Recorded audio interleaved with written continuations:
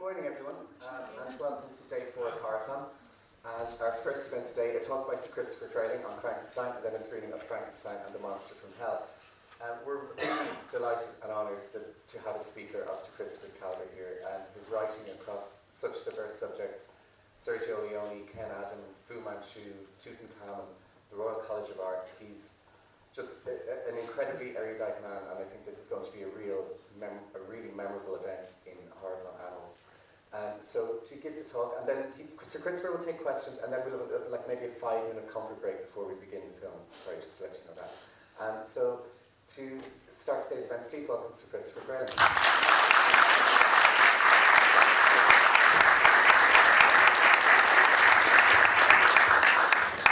Thank you. I'll just get this together. There we go. That goes on there, and that goes in the pocket. Thank you very, very much for inviting me. Can you hear me okay? Yeah? Okay. Actually, I'll move it up a little bit. Thank you for inviting me to this year's Horathon. I don't know if you know, but there's a strong Irish connection with Mary Shelley's novel Frankenstein. I don't know how many people in the room have actually read it, but there's a great episode in the novel where the young scientist, Victor Frankenstein, having tried to create a female monster, sails from the Orkneys to the east coast of Ireland in a skiff, and is arrested on arrival because a body has been found on a nearby beach, and the creature has beaten him to it and has strangled his friend Henry Clerval and left him on a beach. We're not quite sure where it is. It's a small, neat town with a good harbour. I don't know if that helps. Anyway, he's arrested, but there's a charming local magistrate called Mr. Kerwin, who speaks just like Michael D. Higgins. He's that sort of figure. And anyway, he gets Frankenstein off because Frankenstein can prove that he was in the Orkneys when the murder took place. But it's got a storm, it's got a murder, it's got the creature at large, it's got a body on the beach, it's got Frankenstein having a nervous breakdown while in prison for 3 months, and also he becomes an opium addict because he can't sleep, so he takes a lot of laudanum. I cannot understand why nobody's made Frankenstein in Ireland. It's got everything. So I bequeath this to Horathon as an idea for a movie. It's the one aspect of Frankenstein that hasn't been covered, so I really think it's about time that someone did. But we're gathered today to celebrate the 200th birthday of the publication of Frankenstein, and just to set the scene, I'd like to read to you a very famous extract. And this was, imagine the 18-year-old Mary Godwin on the night of June the 17th, 1816, 2 years before the publication, telling this story. It was on a dreary night of November that I beheld the accomplishment of my toils. With an anxiety that almost amounted to agony, I collected the instruments of life around me, that I might infuse a spark of being into the lifeless thing that lay at my feet. It was already 1 in the morning, and the rain pattered dismally against the panes, and my candle was nearly burnt out, when, by the glimmer of the half-extinguished light, I saw the dull yellow eye of the creature open. It breathed hard, and a convulsive motion agitated its limbs. Unable to endure the aspect of the being I had created, I rushed out of the room. And that's the key moment in the story, and it's how it began, a story told by the 18-year-old Mary Godwin on the night of June the 17th. The key moment being the creature coming to life, and the scientist being so appalled by what he's done that he rushes out of the room in a sort of postpartum moment where he cannot accept the creature to whom he's given birth. And that's the pivotal moment, because the creature is a motherless child. It seeks some sort of responsibility from his father or from the scientist for the rest of the story, and Frankenstein is unable to face up to the consequences of what he's done. But that was the moment that we're really celebrating 200 years ago. Here's the title page of the first edition, which came out on New Year's Day, 1818. 3 volumes, 72,000 words. Mary Godwin was 18 when she came up with the idea. She was 19 when she developed it into a full-length novel, and she was 20 when it was published. New Year's Day, 1818. It doesn't have her name on the title page. It was published anonymously in 3 volumes. And there's lots of interesting things about the title page. Firstly, Frankenstein, or the modern Prometheus. There were 2 versions of the Prometheus legend set in ancient times, the Greek version and the Roman version, both of which Lord Byron and Percy Shelley had been talking about that summer of 1816 when the story was first concocted. The Greek version has the young Titan bringing fire down from the heavens, down to earth, and being punished for bringing forbidden knowledge to earth by being chained to a rock and having his vitals gnawed away by lots of crows. A very Horothon kind of scene, actually. And he's punished for bringing forbidden knowledge down to earth.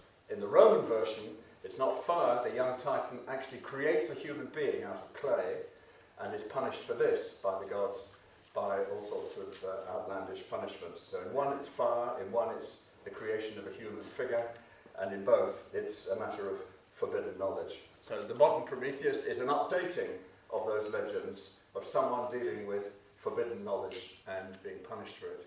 And then just below is a quotation from Milton's poem Paradise Lost. Did I request thee, maker, from my clay to mold me man? It's Adam speaking to God in the Garden of Eden and saying, I didn't ask to be created. You've created me, you've put me in this situation. Take responsibility. And what I think this means is that Mary Shelley was aware of the fact that she had come up with a new creation myth to challenge that of the Garden of Eden. A creation myth in which it's the scientist that does the creating. You know, and the era of genetic engineering and the Genome Project and the kind of biological research that's quite commonplace these days, IVF, three-parent families, animal-human interfaces, all these things in contemporary science. The idea of the scientist as creator is in a way a creation myth for the 21st century. And I think that's one of the reasons why Frankenstein has lasted so well. In fact, the creature in the book turns to Frankenstein at one point and says, I ought to be thy Adam, but I am rather thy fallen angel. He wants to be Adam, and he wants the scientist to be God. He wants the scientist to take responsibility, but the scientist won't. And then we go down to the publisher, Lackington Hughes Harding of Finsbury Square. This book had been turned down by several publishers. First of all, they tried John Murray, who Lord Byron's publisher, and they thought it was too shocking. So they sent it back. And then they tried a publisher called Ollier, who were Percy Shelley's publisher, and they figured if Ollier had published Shelley's quite radical poetry, atheistical poetry, surely they'd cope with this book. It came back by return of post, with Ollier saying it gave him nightmares. And so eventually they ended up with Lackington, a really down-market publisher. And if you look at Lackington's list in 1818, it's full of books like The Prophecies of Merlin Fulfilled, or Tales of the Dead by Mrs. Utterson. This is an occult bookshop which dealt in what we call today remainders, and it was the kind of bookshop that, you know, when you go to a motorway pull-in and there's about 5 books, it was those books that Lackington published. And it was a huge bookshop in Finsbury Square. In those days, publishers also were bookshops. So you went in one entrance and you had the publisher, and you went in another entrance, you got the bookshop. And it was so large that you could drive a coach and horses through it, and in order to prove this, at the opening of Lackington, they drove a coach and horses through the ground floor, so the public relations people could say, you can drive a coach and horses through it. But this was down market. I mean, this was a last resort, and he struck a very hard bargain. Mary Shelley, first-time author, even though with a famous-ish name, although Percy Shelley wasn't that well known by this stage. Anyway, she sold the copyright outright, no royalties, just a fee, £42 outright. That was it. That's what she earned out of Frankenstein. So he did drive a very hard bargain, and so on. So that's all on the title page. If you turn over, it's dedicated to William Godwin, who was Mary Godwin's father, a radical philosopher.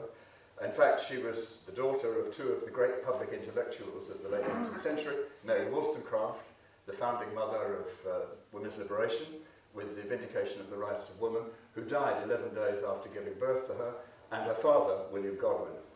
And by mentioning his name in the dedication, it says to William Godwin, author of Political Justice, these volumes are respectfully inscribed by the author. It meant that the Conservative press really dumped on this book.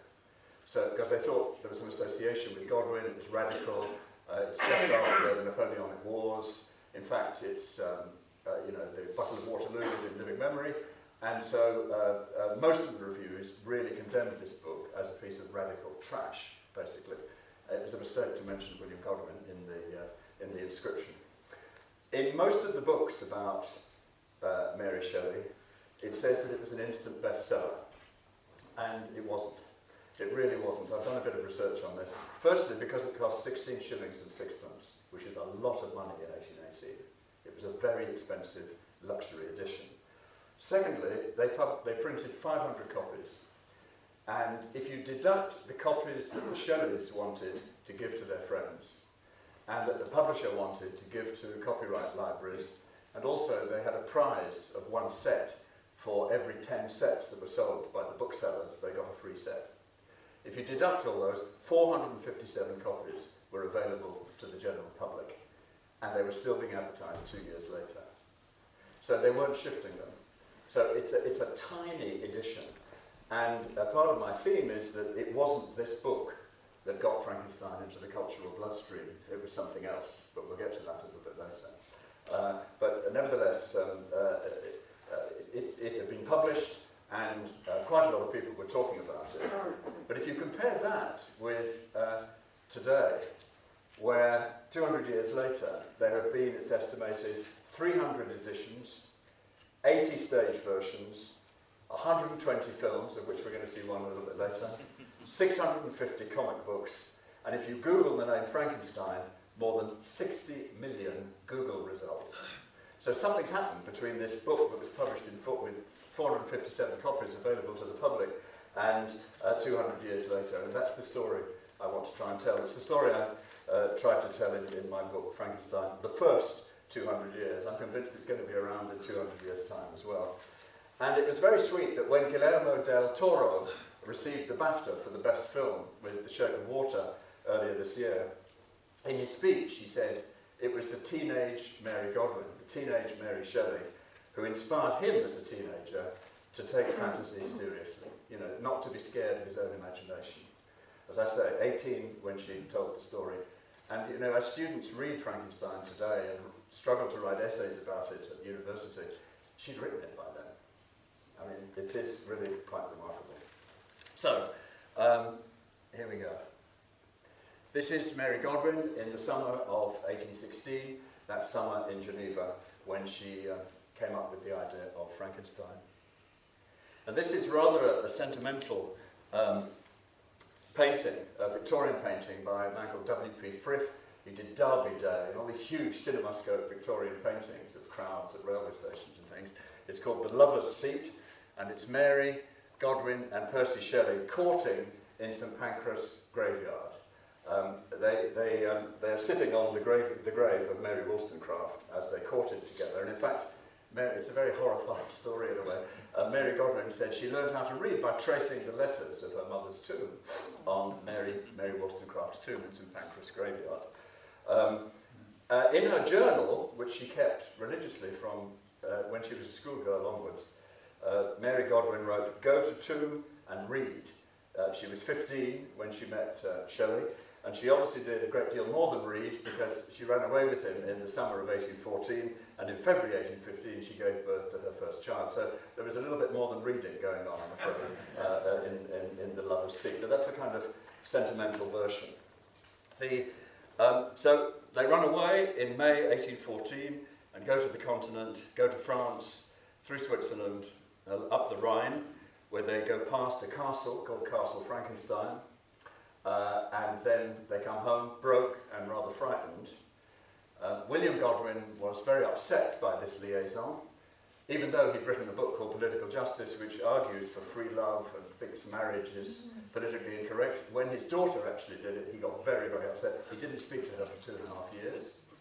But they came back in 1814, and then they ran away again in the summer of 1816.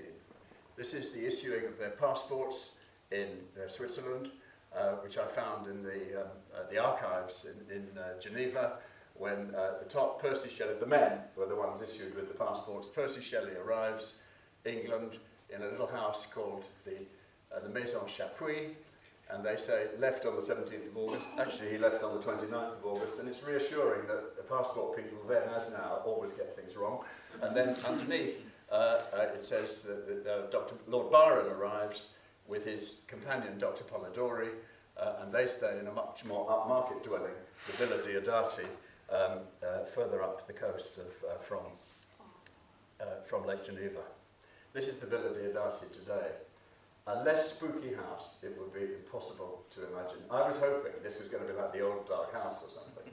In fact, I spent 2 nights in it, and I was slightly hoping that, I sort of get this wonderful... I even had a pen and paper next to the bed in case something happened in the course of the night. But it's a very, very plush, upmarket holiday villa overlooking Lake Geneva. And Byron took it partly because the owners persuaded him that John Milton had stayed there when he came to Geneva. And since Byron loved Paradise Lost, and in particular Milton's figure of Satan, he was much taken with the idea he was staying in a villa where Milton had stayed. Actually, it was built 25 years after Milton died, but it was a good sales pitch, and Byron clearly believed it.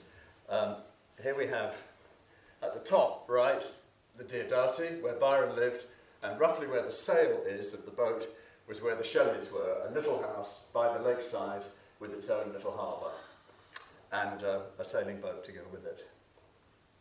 This is, I was filming in there. Inside. It belongs to a Belgian industrialist, and he kindly let us film in there when I did something on telly about this. But if you look, this is the room in which the famous ghost story session took place on the night of June the 17th, 1816. And it's completely, in Hollywood, well, we'll see in a minute, it looks very spooky. High ceilings, big windows, thunder, lightning.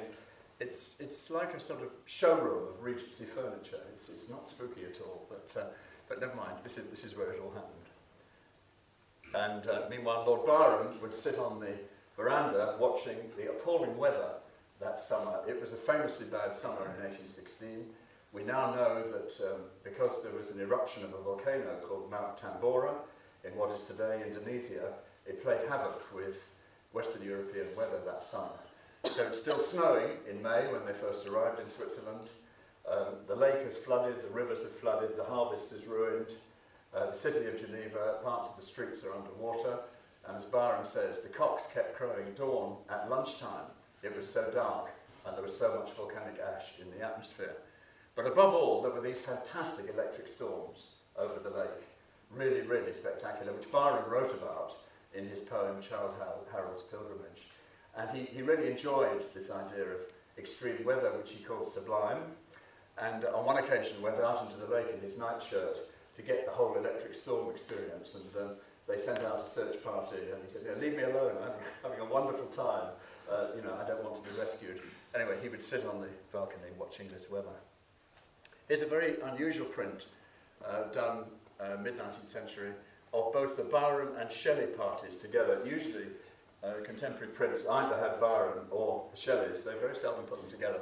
There's Byron on the back, posing as usual with the guitar, and there's Shelley at the mast, and the ladies, Mary Shelley, Claire Clairmont, her stepsister, and little William. And he's often written out of the story. Mary had a 6-month-old baby with her at that time. Her first baby, a daughter, was born in February 1815, as I say, died a few days later.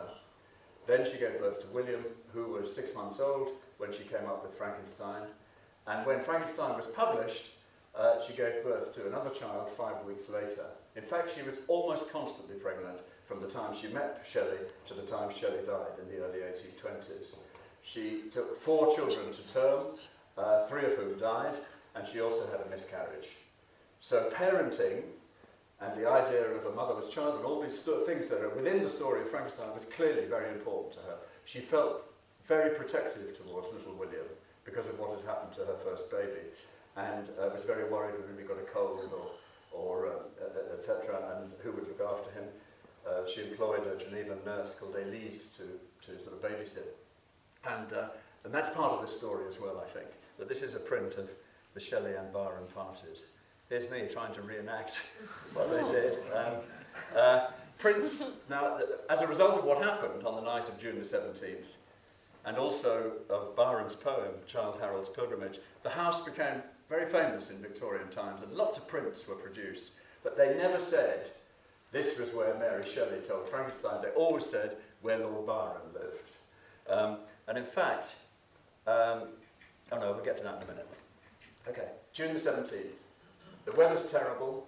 the Shelley party have walked up to the Villa Diodati, and so the weather's too bad for them to go back that night, so they're going to stay the night. And they decide to tell each other lots of nasty stories. And I love this print because it sort of, for me, captures a little bit of the atmosphere. It's by Gilray, it's called Tales of Wonder, and it was produced to celebrate the publication of M.G. Lewis' Tales of Wonder, short stories, Gothic short stories. And if you look at the details, 3 young ladies reading spooky. It's their own little horror-thon going on around the table. If you look at the watch on the waistband of the right-hand lady, it's 10 to 2, it's well past their bedtime. There's a rather disapproving governess sitting in the middle, and the decorations are, there's some Gothic decorations up there on the fireplace, a Fuseli painting on the wall, which was obligatory, for Gothic things. And it was a bit like that, the night of June the 17th. And I don't know if you've read Jane Austen's novel, Northanger Abbey, but there's a very similar scene in it where 2 young girls sit in the pump room in Bath and swap notes about the latest Gothic novels and how horrid they are. And one says, have you read The Castle of Wolfenbach? It's really unpleasant. And the other one says, yeah, but have you read The Necromancer of the Black Forest? It's even nastier. And it's just like 2 people comparing sort of downloads of horror movies today. Only it was published in 1818, so that gives an idea. Byron had been to Geneva and had bought this rather cheesy collection of ghost stories called the Phantasmagoriana in a local bookshop, and translated from the German, always had to be. Somehow Gothic novels had to have some connection with Germany. It's not of much interest, except the introduction is all about a group of people having a family bet of each of them will tell each other a ghost story. And the person who tells the most unpleasant story or the most memorable story will win the prize. And so they're reading that. Why don't we try that? So it was this book that gave them the idea for the ghost story session that night. And of course Hollywood has produced, this is the prologue to James Whale's film The Bride of Frankenstein, 1935, where there'd been 1 or 2 changes to the Villa Diodati. Huge high ceiling, gigantic sash window, polished floor. For some reason, 3 dogs walking across, led by Una O'Connor in an uncredited role as the chambermaid, and on the right Percy Shelley, in the middle Lord Byron, and there's Mary. And it's very, it's incredibly cheeky, because Shelley turns to Mary Shelley and says, I do think it a shame, Mary, to end your story quite so suddenly. And she says, it didn't end there, The Bride of Frankenstein. They're actually suggesting she wrote the sequel, which is cheeky even by Hollywood standards. But the circumstances in which the story was first told are almost as famous, if not more famous, than the story itself. Like a lot of these Gothic stories, there's a kind of creation myth associated with it. Robert Louis Stevenson writing the first version of Dr. Jekyll and Mr. Hyde, and it's so nasty, he puts it on the fire, and then writes a second. These are sort of creation myths surrounding these nasty stories. Well, this one, Ken Russell's Gothic, Mary Shelley, the film that was made last year, it's been, various people have had a crack at this, and I think the prologue to The Bride of Frankenstein is by far the best. It's both camp and frightening, which is just about right, I think. And there they are saying, tell us another one, Mary. Now, a couple of nights before, there had been a conversation about, Mary writes in her journal, principles whether man is thought to be merely an instrument. And there'd been a conversation between Lord Byron, Dr. Polidori, and Mary Godwin about aspects of contemporary science. And there's been a lot of debate about what it was they must have been talking about. And basically, it boils down to, they were probably talking about galvanism, which is the application of electric current to dead tissue and trying, as it were, to bring something back to life. And in fact, this is a famous book by Luigi Galvani, the man who gave his name to galvanism, 1791, on the movement of muscles, where he tried an experiment with frog's legs, laid the frog's leg, the frog was dead by the way, laid the frog out on a metal plate, got a metal rod and attached it to a voltaic battery, touched the frog's legs and they twitched.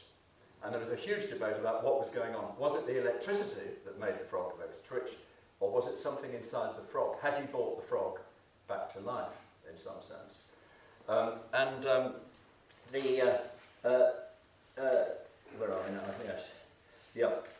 And it wasn't just frogs. There was an experiment in 1803 by Galvani's nephew, Giovanni Aldini, who was his champion after Galvani died, where they tried that experiment with a human being. And what's interesting about this is that two friends of William Godwin were in the audience when this experiment took place. 1803, a criminal called Thomas Foster, who was a murderer, had been hanged. And the thing is, in the early 19th century, you could be hanged for virtually anything. But what was really nasty was to be hanged and then your body was used for medical research. So if you were hanged for stealing a sheep, you were just hanged. Not that it made much difference to the victim, but you were just hanged. If you were hanged for murder, the body could be used by anybody. And that made it a particularly unpleasant punishment. Anyway, Foster was a murderer, and so his body was rushed off to an operating theatre in London, and a huge voltaic battery of 240 metal plates in acid was wired up to him, and this is what happened. This is a contemporary description, February 1803. On the first application of the process to the face, the jaw of the deceased criminal began to quiver, and the adjoining muscles were horribly contorted, and one eye actually opened. Now, do you remember my description of the creature coming to life at the beginning? One eye actually opened. In the subsequent course of the experiment, the right hand was raised and clenched, and the legs and thighs were set in motion, and it appeared to all the bystanders that the wretched man was on the point of being restored to life. They honestly believed that if you put enough power, voltaic power, into a corpse, you could bring it back to life. And in fact, a few days later, they had a rerun with another murderer, and this time some of the bystanders got a little bit too close. And according to the description, one of them got punched in the face, because he was kind of peering over like this to see what would happen. Anyway, so one of the scientific things they were talking about was galvanism. Another was vivisection. Mary Godwin and Percy Shelley were both vegetarians. They felt very strongly about animal experiments, and that could well have been part of the science that they were talking about. Amputation. They'd come through French villages where the residue of Napoleon's Grande Armée, lots of people with limbs missing in all these French villages, and so amputation was very much on the agenda. And above all, perhaps, a big debate that was going on at the time called the Vitalist controversy between two professors at the Royal College of Surgeons in London, Dr. Lawrence and Dr. Abernethy, about fundamentally what is it that makes us human? The vital spark that starts life. Okay, you have conception, and then, according to Dr. Abernethy, at some point, a divine spark goes into each human embryo and brings with it the soul, and that kickstarts human life. According to Lawrence, the man who introduced the word biology into the English language, it's a biological issue. It's got nothing to do with God. The vital spark is just to do with today, genes we call them. And there's a big, big debate about vitalism, as it was called. What is the vital spark that kickstarts life? And it was a very ill-tempered debate, a little bit like Richard Dawkins versus creationism today, angry, you know. And Dr. Lawrence, the biology man, was the Shelley's doctor. They knew all about this debate, so that may have been part of it as well. Now, when the Shelleys went abroad in 1814, they went to Neuchâtel in Switzerland. And in Neuchâtel, and I've got no evidence that they saw these, but I like to think they did, in the town hall were the three most famous automata in late 18th century Europe, artificial human beings. And there was a big craze in the late 18th century for creating, I mean, you talk about artificial intelligence today. In those days it was clockwork rather than digital. But nevertheless, a big craze for creating human beings. A book had come out called L'Homme Machine, Man as Machine, which argued we're basically meat puppets, that we're machines, that God winds us up, sets us going, and once you've worked out the mechanism, a little bit like mapping the genome, what more is there after you've done the blueprint? What more is there to life than the blueprint? So there were a lot of experiments to illustrate this, and 3 of them were done by the Jaquet-Droz brothers, who were watchmakers in Neuchâtel in Switzerland. And they produced 3 famous automata, which are still there. And if ever you go to Switzerland, do go to Neuchâtel and ask the technician to make them work, because they are extraordinary when you see them in operation. This is a draftsman.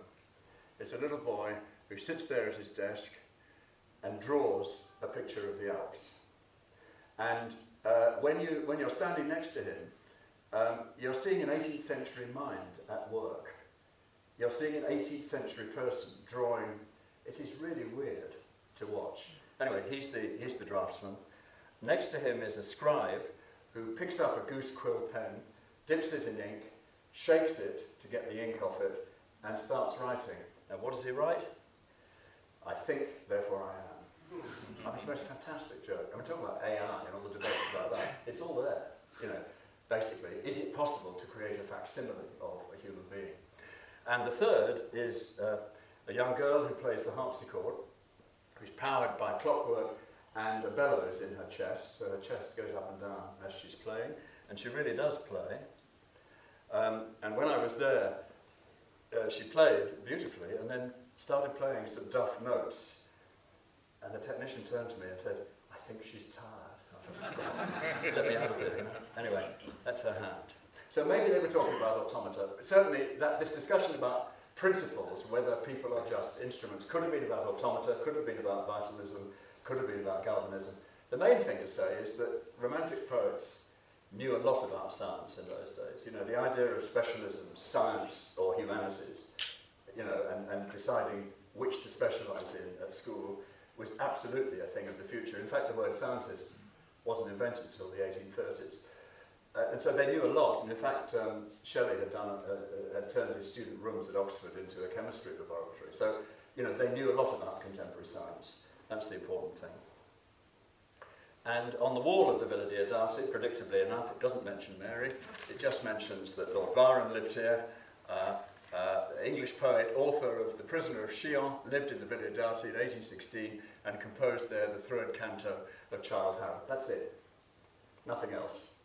And if you go to Great Marlow, which is the cottage where the Shelleys rented, from which they published Frankenstein, it says Percy Shelley lived here.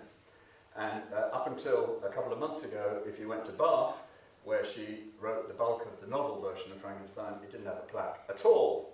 So Mary was somehow not accepted into the pantheon of history until recently, but we'll talk about that a little bit later. July 1816, the two Shelleys with William go up to the Mer de Glace, the French Alps above Chamonix, and visit the Sea of Ice there, where she sets the central volume of Frankenstein, where there's a famous confrontation between the creature and the creator, where the word sympathy is mentioned 35 times, and the creature keeps saying, you know, be a father to me, make me happy, create a mate for me, I want a family, exercise your responsibilities, you brought me into the world, you can't just rush out of the door. And it's a famous sort of confrontation, and the Soundist has no answer to it, really. And so it takes place sort of at the ends of the earth in the Sea of Ice above Chamonix.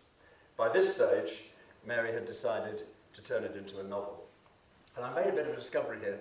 The first existing draft is in the Bodleian Library in Oxford of Frankenstein. This is the bit I read at the beginning. It was on a dreary night in November, you know, the creation scene.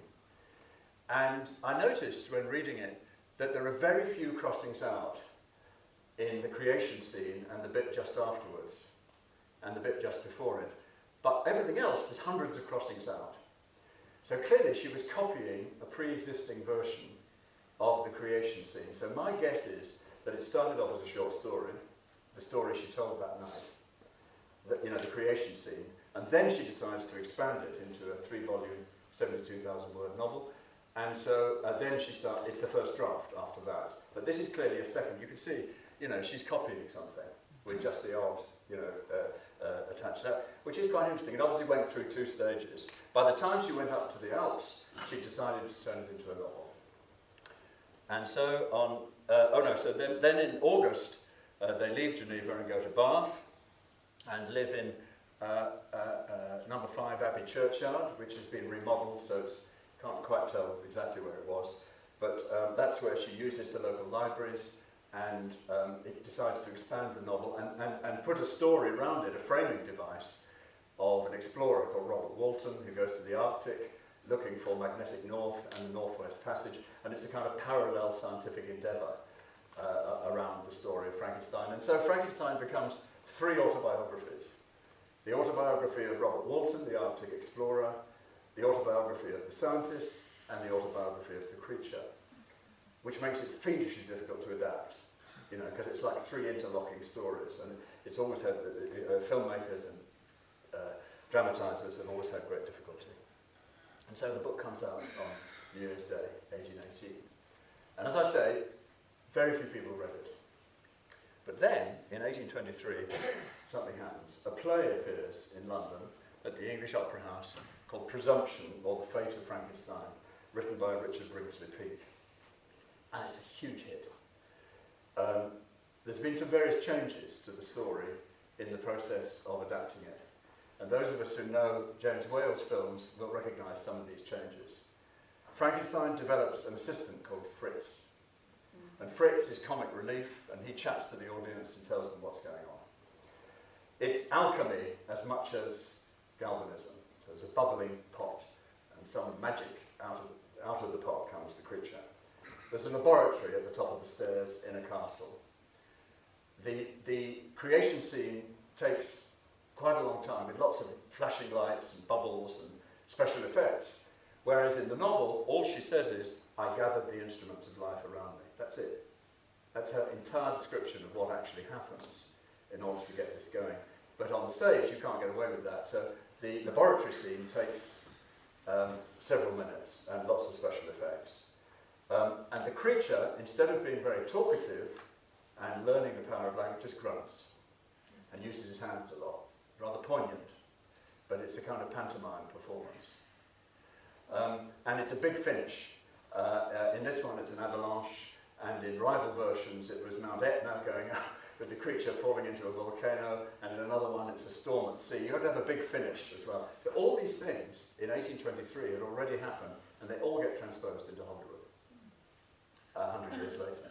So it is this that starts carrying Frankenstein into the bloodstream, because the other thing that's happened is it's been turned into a very moral story about a scientist who regrets what he's done, and he's overstepped the bounds of nature, and he's going to be punished for it. The novel is not like that at all. The first edition of Frankenstein is very pro-science.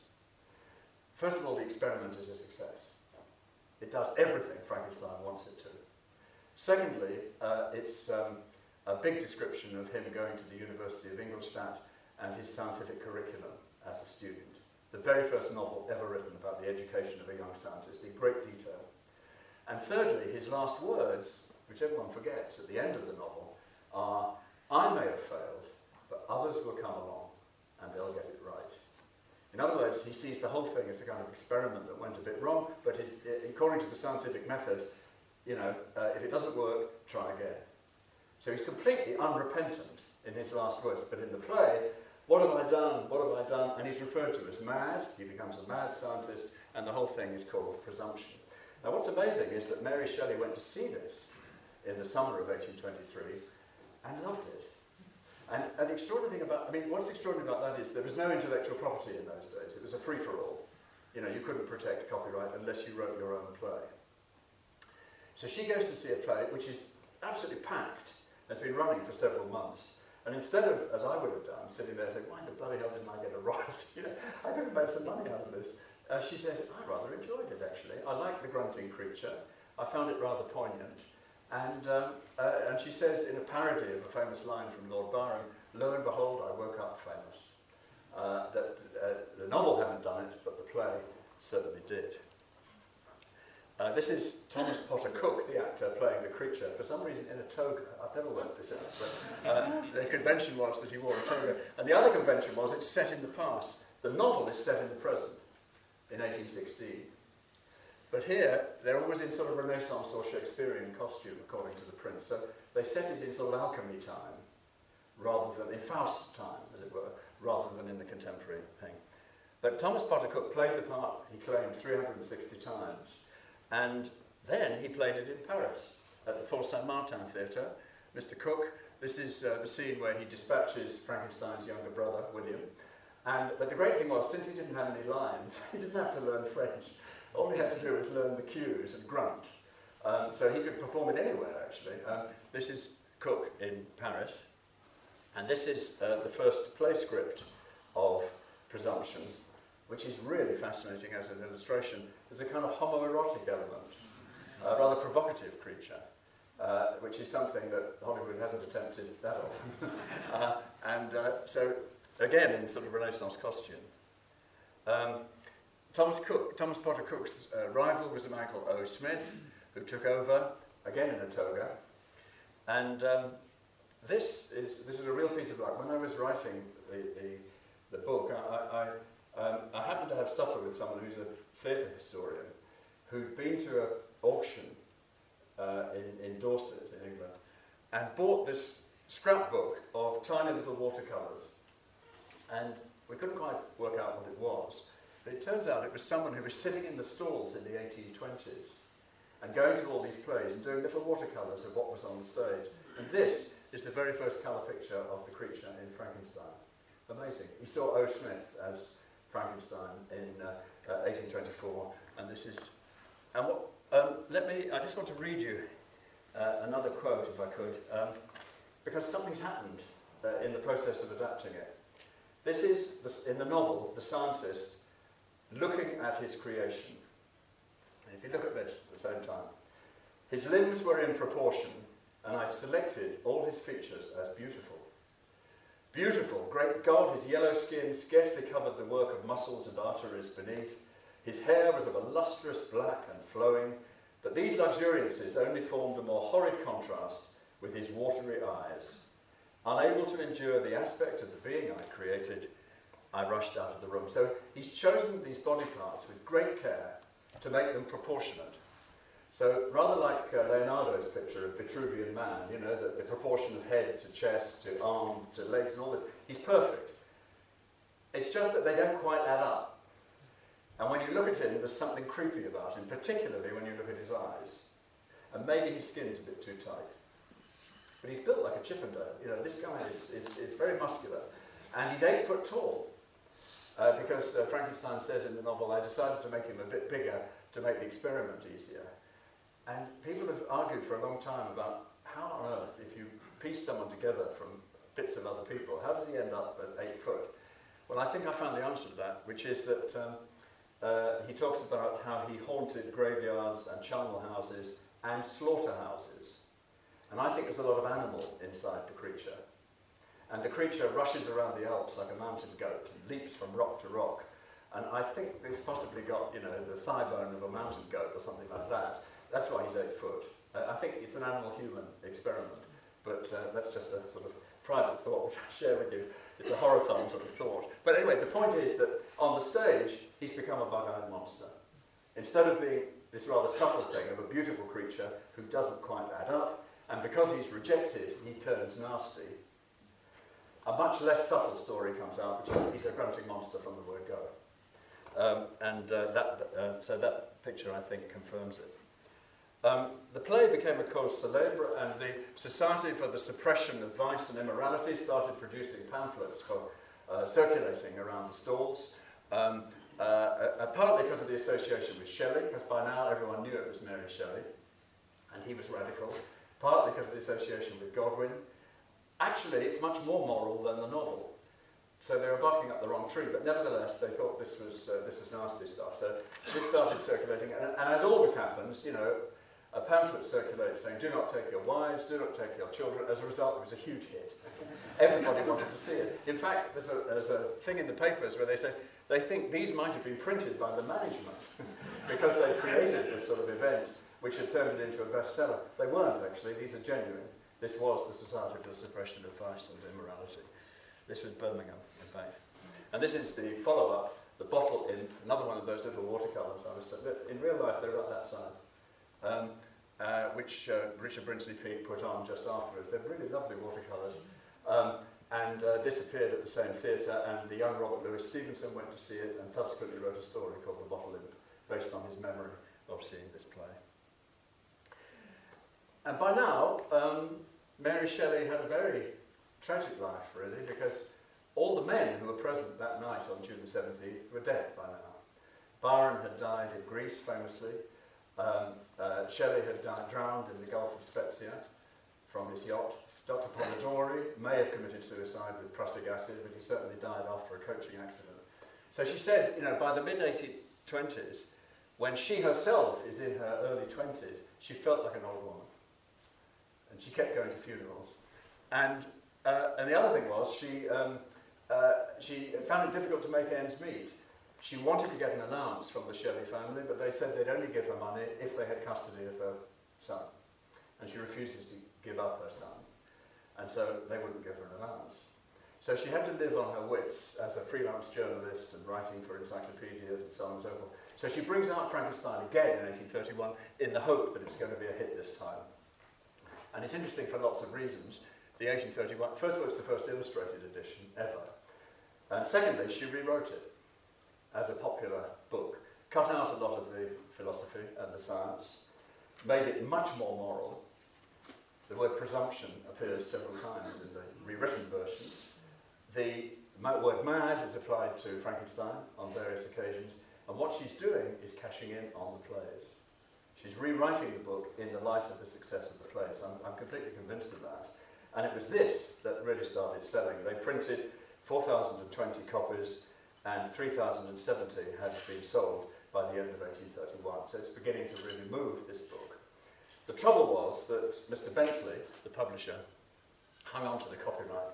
So unlike most Gothic stories, there's no, in the 19th century, there's no Penny Dreadful versions, there's no yellowback editions, there's no popular editions of Frankenstein at all, because he hung on to the copyright for dear life. And the result is, it's not till the very end of the 19th century that you start getting versions of Frankenstein being published. But this is the interesting thing. This is the one illustration of that moment with the young scientist rushing out of the door that we know that Mary Shelley approved of. And it's fascinating. I mean, beautiful. He is. He's built like a Chippendale, this guy. Maybe his eyes are a bit big. And he's certainly 8 foot tall, at least. But Frankenstein is the young research student taking one look at him and rushing out of the room. And the artist is a man called Theodor von Holst, who was a protege of Fuseli, and in fact an ancestor of Gustav Holst, the composer. And so I did a little bit of research on Theodor von Holst, and a couple of years before he'd done an engraving of Faust, the first English artist ever to illustrate Faust, Goethe's Faust. And if you look at the window and the library and the skull, he basically recycled it for Frankenstein. It's basically the same thing. So he obviously saw it as a Faust story, which it isn't, but the play thought it was. And so he presents it as a Faust story. Okay, so that takes us up to, oh yes, I should say that by 1826, 15 different versions of Frankenstein are on the stage in London and Paris. 15 different rival versions. And this is a huge hit. By 1820 standards, this is a blockbuster. And I don't know why it became a metaphor for any sort of anxiety that people had. So throughout the 19th century, if you look at Punch cartoons, people have studied this, the Frankenstein monster stands in for any social anxiety. So the Chartists and strike action by workers is the Frankenstein monster of the working class. Irish nationalism in the mid-19th century, the Frankenstein monster of nationalism. Or a big capitalism and the railways, Frankenstein's monster. So it becomes an on-the-shelf expression of people's anxieties about anything that concerned them, Punch readers. And it is the plays that obviously do that. And then we get to the 20th century. And here's the rogues gallery of people who played the creature. Top left is Thomas Potter Cook in 1826. 1910, Edison, the first version of Frankenstein, thought to be a lost film, was discovered quite recently in a single print in a film collector's collection, and it's now out on DVD. And it's really interesting because I think it's the nearest you'll get to those theatre versions of the 1820s. It really feels like that when you watch it. You've got the alchemy, you've got the assistant, you've got the creature looking like that illustration I showed you. Anyway, that's now available. 1930, a play by Peggy Webling, which was ostensibly what the Karloff version was based on. And then in the middle, Frankenstein, Bride of Frankenstein, Son of Frankenstein, the three Karloffs, when he very sensibly bowed out because he didn't want to become typecast. He didn't want to play the creature. But Bela Lugosi wasn't quite so sensible, and so he ended up sort of thinking he was Dracula, basically. He played it so often. But Karloff bowed out. And then at the bottom, the Karloff makeup, which Universal Studios copyrighted, being used by other actors. And then 1957, Hammer, the first one in colour, with Christopher Lee. And because Universal had copyrighted the Karloff makeup, they had to think out a different way of depicting the creature. One white eye, lots of scars. Top right, I was a teenage Frankenstein. Now, I don't make any claims for this movie. It's a clever idea. It's basically a scientist piecing together a difficult teenager. Yes, Caroline? What's the one on the left? I'm not sure. Thank you for... I missed it out because I couldn't quite... I'm not quite sure. Is it Frankenstein's daughter? Or is it Frankenstein 1957? 57. It's American for sure. I'm not quite sure. It looks like your poster for the horror film actually this year. But I was a teenage Frankenstein, piecing together a teenager out of bits of teenagers who've died in automobile accidents. And of course, predictably, this is the uber difficult teenager. And there's a wonderful moment where the scientist turns to the teenager and says, "I know you've got a civil tongue in your head, I sewed it there myself." It's one of the great lines. It's a terrible movie, but this is one of the great lines, I think. And then in 73, Christopher Isherwood's version, Frankenstein, The True Story, where they edge towards a kind of homoerotic version of it, where the creature can only say one thing, beautiful. And he is beautiful to start with, played by Michael Sarrazin, and slowly decays. It's quite a very interesting version. Bottom left, Young Frankenstein, obviously a homage to those Universal films by Mel Brooks. And bottom right, 1994, the big budget Kenneth Branagh version, $45 million, the only Frankenstein film to have been nominated for an Oscar for the makeup. It didn't get it, but nevertheless, it moved out of the world of late night movies and guilty pleasures into costume drama, expensive costume drama. And the result was nobody went to see it. It didn't feel like a Frankenstein movie at all. But just to go back over those for a sec, I'm afraid of missing out that one. I can't remember, to be honest with you. The Edison, well worth getting on DVD. Here he is as an alchemist creating the creature. Here's the creature, sorry about the quality of the slide, coming through the curtains and being spooky with the scientist. But I think this film, not on the Frankenstein list, is key, and that's Metropolis, 1926, made by Fritz Lang. And for those who know it, it's the skyscraper city in the year 2000, but in the middle of the city, with its pitch roof, is the medieval house of the scientist, Dr. Rotwang, who is the scientist who's the brains behind the modern Metropolis. And Rotwang wears a medieval jerkin. He has one black glove from some experiment that went wrong, like Dr. Strangelove, of course it's a reference. And he has wild hair. And I read a book about Metropolis recently which said it was a caricature of Einstein. And then you look at a photograph of Einstein in 1926. He's a very dapper young man with black curly hair. And I've got a much better thesis, which is Einstein actually modelled his hairdo on Metropolis. It was the other way around. We shall see. But the point is, in the middle of Metropolis, this incredible creation scene where essence of Maria in the foreground is taken out of her and put into a robot Maria. And there's whiz-bangs, electric arcs, a mixture of sort of medieval technology and modern technology. There's a crocodile hanging over the door, but you get all this wonderful electric stuff. And I think that is one of the big influences on the laboratory scene in Frankenstein, 1931. It certainly doesn't come from the novel, and it wasn't as elaborate as that in the plays. Or it might have come from this. This is a postcard of the 1920s of the Serbian-American inventor Nikola Tesla, the man who gave his name to or posthumously had his name given to the electric car, and he's trying to prove to the public how alternating current is safe. So he's sitting there while 12 million volts is chucked at him as he sits by a cage reading Goethe's Faust without paying any attention to the sparks sort of whizzing past him. And again, this has a whiff of the creation scene in Frankenstein about it, so maybe there's a reference there. Actually, rather depressingly, they now think this is a composite photo. It's not real.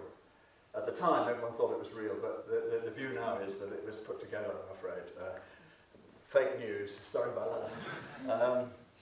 This is the laboratory equipment Kenneth Strickfraden designed for 1931, where I gathered the instruments of life about me has turned into really something very elaborate. This is the Bride of Frankenstein, with again a mixture of modern technology, Bakelite dials, and Regency technology. And one of the curious things about those Universal films, I always think, is you don't know what period they're taking place in. That in some of them, you're sort of getting used to the idea this is in the past, and then a telephone rings, or a car pulls up outside, and you get this odd dreamlike quality of not quite knowing where you are. Well, the novel, of course, was set virtually in the present day. And here's the teaser poster for Frankenstein 1931, the first teaser in the history of the movies, they think, where you put out a poster a few weeks before the film is released, and you don't say where it's on, you don't say what the film is, you don't say who's in it, you just say, warning, the monster is loose, and you fly post it everywhere, and everyone's sort of word of mouth, what's going on, where's the monster? And then comes the real poster, and this is the first teaser, they reckon. It was designed by Karoli Grosz, who was a Hungarian designer who worked for Universal Studios. It's a wonderful poster, I think, and if ever you see one, snap it up. And here's Karloff, with all sorts of innovations, obviously scars, obviously a bolt you should plug him into, obviously a big cranium because you've taken the top off his head to put a brain in it. And I've often been fascinated by where they got the idea for that makeup. And again, I can't prove it, but in those days, they made films in assembly line circumstances in these studios, and they produced what they called the Bible, which was a visual mood piece, which they'd give to the production designer and the cinematographer and the costume designer and say, we want something like that. And some of these Bibles have survived, unfortunately not the one for Frankenstein, but it would be, some postcards, some reproductions of paintings, some Xeroxes of newspaper cuttings and transparencies, and you just give it to the art director and say, do something like that. Well, I suspect that the Bible for Frankenstein contained this, which is an image by Goya from his collection, The Caprices, Caprichas, called The Chinchillas. And if you look bottom left, this is a Spanish aristocrat in a lunatic asylum in 1808, and I think that's where they got the makeup for Karloff. I mean, it's a huge coincidence. It looks exactly like him, but I can't prove it, I'm afraid. If they did, then it's great art history. It's roughly the right period, etc. Here it is being applied by Jack Pierce, the Greek-American genius makeup designer. And that middle volume of Frankenstein, which is so subtle in the novel, the rejection and so on, and the creature turning nasty. By the way, he's called demon, he's called creature, he is occasionally called monster. Of course, in the movies, he's monster from the word go. And instead of the middle volume, you've got Fritz going to the University of Goldstadt to get a brain, and he picks up a brain, he drops it, as you know. He then picks up the one next to it, and because he's lexically challenged, shall we say, he doesn't read the label. And if he read the label, it would say, dysfunctio cerebri, abnormal brain, that's all you need to know about it. So he rushes back to the studio, to the laboratory, and this is sewn into Karloff's cranium, and thereby hangs the tale. And the whole of the central volume of Frankenstein is covered in that one moment. It's a lot more simple than in the novel, but even if there was such a thing as an abnormal brain. This is interesting. It's a board produced, which was circulated in Universal Studios in the early 1930s, before the movie was made, with potential physiognomies of the creature. They weren't quite sure what he should look like. And it was the devil to adapt. I mean, 5 screenwriters, 2 directors, 2 creatures, Lugosi and Karloff, 2 endings, one where they all get blown up and one where they don't. And it was very, very difficult to adapt this story, and it took a long time. It was also difficult to visualize. And it's interesting, at one point they toyed with the idea of a robot, bottom right. Middle bottom, they wanted him to look like Charles Lawton, which is rather strange. Freddy Krueger, bottom left, wearing his brains on the outside. Alien, Neanderthal. So they went through all these different iterations of what the creature should look like, and ended up with Boris Karloff. And this, I'm certain, they looked at. This is Fuseli's famous painting of the Nightmare of 1782, when it was first exhibited.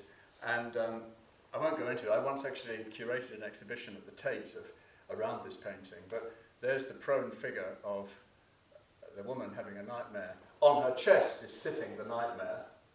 Everyone thinks it was the horse. It wasn't. He's the nightmare. And his vehicle is this blind horse coming through the curtains. So there's the nightmare sitting on her chest.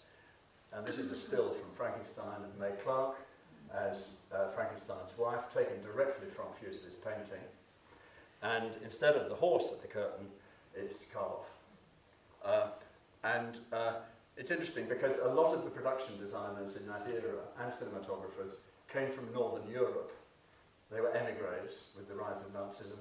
They came over to Hollywood and they brought with them a Northern European aesthetic of Edvard Munch, Fuseli, and all these paintings that were very common to them. They knew them very well. In Hollywood, they weren't very well known, but they were very well known to them. You keep getting references to all these Northern European Gothic paintings. So this is Fuseli, and not content with that, they put it on the poster as well, at the bottom. So there's undoubtedly a connection when you're visualizing horror with the nightmare. Then 1935, the sequel, as I've said, I do think it a shame, Mary, to stop your story quite so suddenly. So off they go and make The Bride of Frankenstein with this wonderful makeup for Elsa Lanchester, with a sort of flash of electricity through her hair and a shriek like a swan. And again, I'm fascinated by where they got that from. And again, I speculate, but in the mid-1920s, the portrait bust of Nefertiti, ancient Egyptian bust of 1340 BC, was unveiled in Berlin. Archaeologists had discovered it. It had a huge coverage in the newspapers with its conical hairdo and all the rest of it. And I think there may be a connection between the makeup of Elsa Lanchester as the Bride of Frankenstein and Nefertiti. Again, I'm not saying that everyone was terribly into art history, but they had to get ideas quickly from the ether. You know, they had to work very, very fast, and very often they used things that were in the news. And here's 1957, The Curse of Frankenstein with Christopher Lee. It was a very cheap film, £65,000, which even in 1957 wasn't a very large budget. It was the first of 7 Hammer Frankensteins. Lots of innovations. The scientist got much older. Peter Cushing was 44 when he made it, and became a rather sort of icy cold Sardian sort of aristocrat. A different sort of character. The film was basically about, if 1931 was about the creature, 1957 is about the scientist. It's about Frankenstein. In fact, the creature doesn't appear till halfway through, 45 minutes, and doesn't appear nearly so much as you would expect. It had much more gore than we were used to. It had a severed head, it had eyeballs, it had severed hands, which were quite an innovation, and the newspapers picked up on this. It was very period, and this was a big innovation. It was set in Victorian times, with all the repressions of Victorian times. So you get a sort of sexual sub-theme of people bursting out of the conventions of Victorian morality. And it was shown on more American screens than any British film had ever been shown before. It got saturation distribution in America. So it founded a dynasty. And as I say, there were 7 Frankenstein films, one of which we're about to see, made by Hammer. The last film I'm really going to refer to in this was Mary Shelley's 1994, Kenneth Branagh. As I say, makeup by Daniel Parker. One thing I've never quite understood is why the creature's scars don't get better. The story takes place over 2 years, and a really creepy thing would be if by the end he looks quite normal, because scars get better, you know. And in fact, I did a Q&A on stage at the National Theatre in London where they had Frankenstein with Benedict Cumberbatch as the creature, 2 or 3 years ago, Johnny Lee Miller as the scientist. And I was talking to them. Danny Boyle was the director, and I said to him, why did he said, God, I never thought of that. He should have got better. I mean, he looks as though he's just come out of the operating theatre for the rest of the story. And there he is. In fact, he gets worse in this one. But anyway, Daniel Parker's makeup nominated for an Oscar. This is The Revenge of Frankenstein, which was the the first sequel made by Hammer, and I went to see it when I was 12 years old. I was let in the back by the manager. I was quite a tall 12-year-old, and it scared the shit out of me. I'm sorry, it really scared me. And I dreamt about it for months, actually, and the poster said, "We dare you to forget it," and I really didn't. And you could argue that this, I've been trying to get it out of my system ever since, which is why I'm writing about it in Vegas. Exorcising the demon has taken a long time. But this was the second of the Frankensteins, and the one we're about to see is the one that was made in 1972, the last of the Hammer Frankensteins, and released in 1974. They had great difficulty by that stage finding distribution. It took 2 years to get it into distribution. And it was the last hurrah of the Hammer way of doing things. It was the last time Peter Cushing played the part of the Baron. It was the very last film that director Terence Fisher ever made. He was 70 at the time, and he'd made 29 films for Hammer, and this was the last one. And it was the last script by John Elder, and there's a feeling of the end of an era about it. As it went round in 1974, it competed with The Exorcist. I mean, a new world was beginning in horror cinema, and Hammer began to look a little bit out of date. It looked, more like sort of British costume drama. And I remember going to see it, actually, in summer 1974, and it took some tracking down because it didn't get very wide distribution. And I remember the excitement of seeing the opening sequence, because it had all the familiar ingredients it was like your favourite box of chocolates, with Hammer. And it looked, it was ticking all the boxes. The lettering in red on a black background, the thunderous music by James Bernard, the gravedigger played by Patrick Troughton, busy at work exhuming a corpse, that was rather important. The overweight constable on night patrol, you had to have him as well. And it was like opening your favourite box of chocolates, but there were a few things about the film that were shocking at the time. There was Charles Lloyd Pack as the music professor having the top of his head sliced off by Shane Bryant. We hadn't seen that before, like opening a boiled egg. There was David Prowse having his new hand sewn on as the creature, and that again was done in rather a physical way. Or above all, when the creature is torn limb from limb by the shrieking inmates of the Carlsbad Asylum, which was actually trimmed by the British censor, that was going further than Hammer. They learned their lessons from The Exorcist and so on, and were trying to move into that sort of territory. In the original script, which is in the BFI, there's even a scene where Dr. Simon Helder fed surplus body parts to some stray cats after the creature had been torn limb from limb. But Terence Fisher drew the line at that and said he wasn't going to direct that, so it was removed. In any case, cats are expensive, and they couldn't afford cats, it was really not a budget line that they could call. The film's been called an epitaph for Hammer itself, the final flash of a great tradition, and as the American publicity put it characteristically, his brain came from a genius, his body came from a killer, his soul came from hell. They can really do these things. A few years ago, I chaired a discussion for the 40th anniversary of this film in 2014, and we had Shane Bryant, who's the Baron's assistant, David Prowse as the monster, and Madeline Smith as Angel or Sarah, the Newt's daughter in the asylum, and one or two other members of cast, and three things came out of the discussion. One, that they all remember being crammed onto stage 4 at Elstree in this tiny set, and there was only one, basically, and that, they really yearned for some fresh air. It's very set-bound, this film.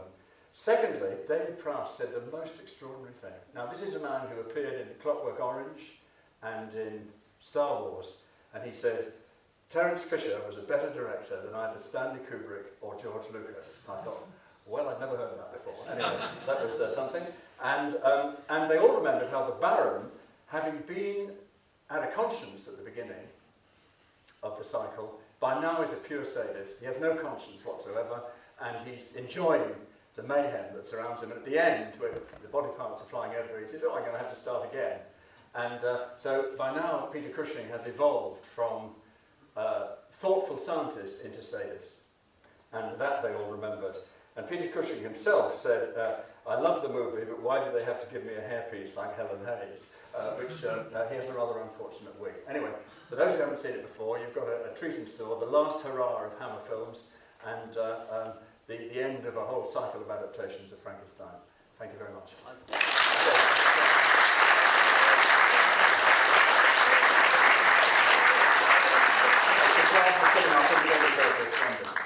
the second question I have while was Shelley, was that the poet Shelley married? Yeah, the poet Shelley was Mary Godwin's boyfriend, and then they subsequently got married, and she became. They don't. Well, they don't refer to Mary Shelley by now at all. No, that's Piccadilly, is it? That's in Piccadilly. Yeah, that's right. Yeah. Have we time for any questions? One or two. One or two. Okay, I've overrun as usual, but anyway, never mind. Yeah, yeah. Any questions? So I've rather rattled through the story, but I mean, yes. Right. Out of curiosity, did her son Alexander survive? Are there descendants of Mary Shelley living this earth? No, the line died out in the 1960s. There was descendants for 100 years, but the direct line, there are members of the Shelley family, but the direct line died out in the 1950s. And it's a very sad story, you know, that, as I say, you know, four children went to term, one survived, and one miscarriage in Italy. So, you know, Mary Shelley had a very, very rough time. And I should say, one thing about Mary Shelley is that with the rise of interest in women and literature, and of course the rise of interest in Gothic, which has become much more fashionable as an area of study, suddenly the focus has gone on to Frankenstein as a text, maybe for the first time ever. And suddenly, you know, there are many different versions available, rival editions of 1818 and 1831, both editions, some combining both. And it's never had quite so much of a spotlight on it as a text as it has today, for lots of quite complicated reasons. Mainly because the Gothic is so fashionable. When I first started researching this in the British Library, the attendants in the library thought I was completely, this is in the late 60s, they thought I was completely bonkers. Yeah, everybody was studying Charles Dickens, D.H. Lawrence, the realist tradition in literature. And they'd bring these books with white gloves and sort of put them down as if they were rather sort of tainted. You sure you want to read that one? Now, you go to the British Library, there is not a research student who isn't studying the Gothic. They all are studying aspects of Gothic. So it's completely changed for complicated reasons. And now it's central to literary studies. Hence the interest, I think, in Frankenstein. Any others? What did you say the name of that picture house was The again? Plaza Cinema, Piccadilly Circus, London. Dave? Yeah. Go ahead. Go ahead, Dave. Oh, yeah. Of all the films of Frankenstein, which is your personal favourite? My personal favourite is The Bride of Frankenstein, 1935, because there's something about how gutsy it is. It's frightening and it's camp, which I think is quite important, because the novel has sort of camp elements in it.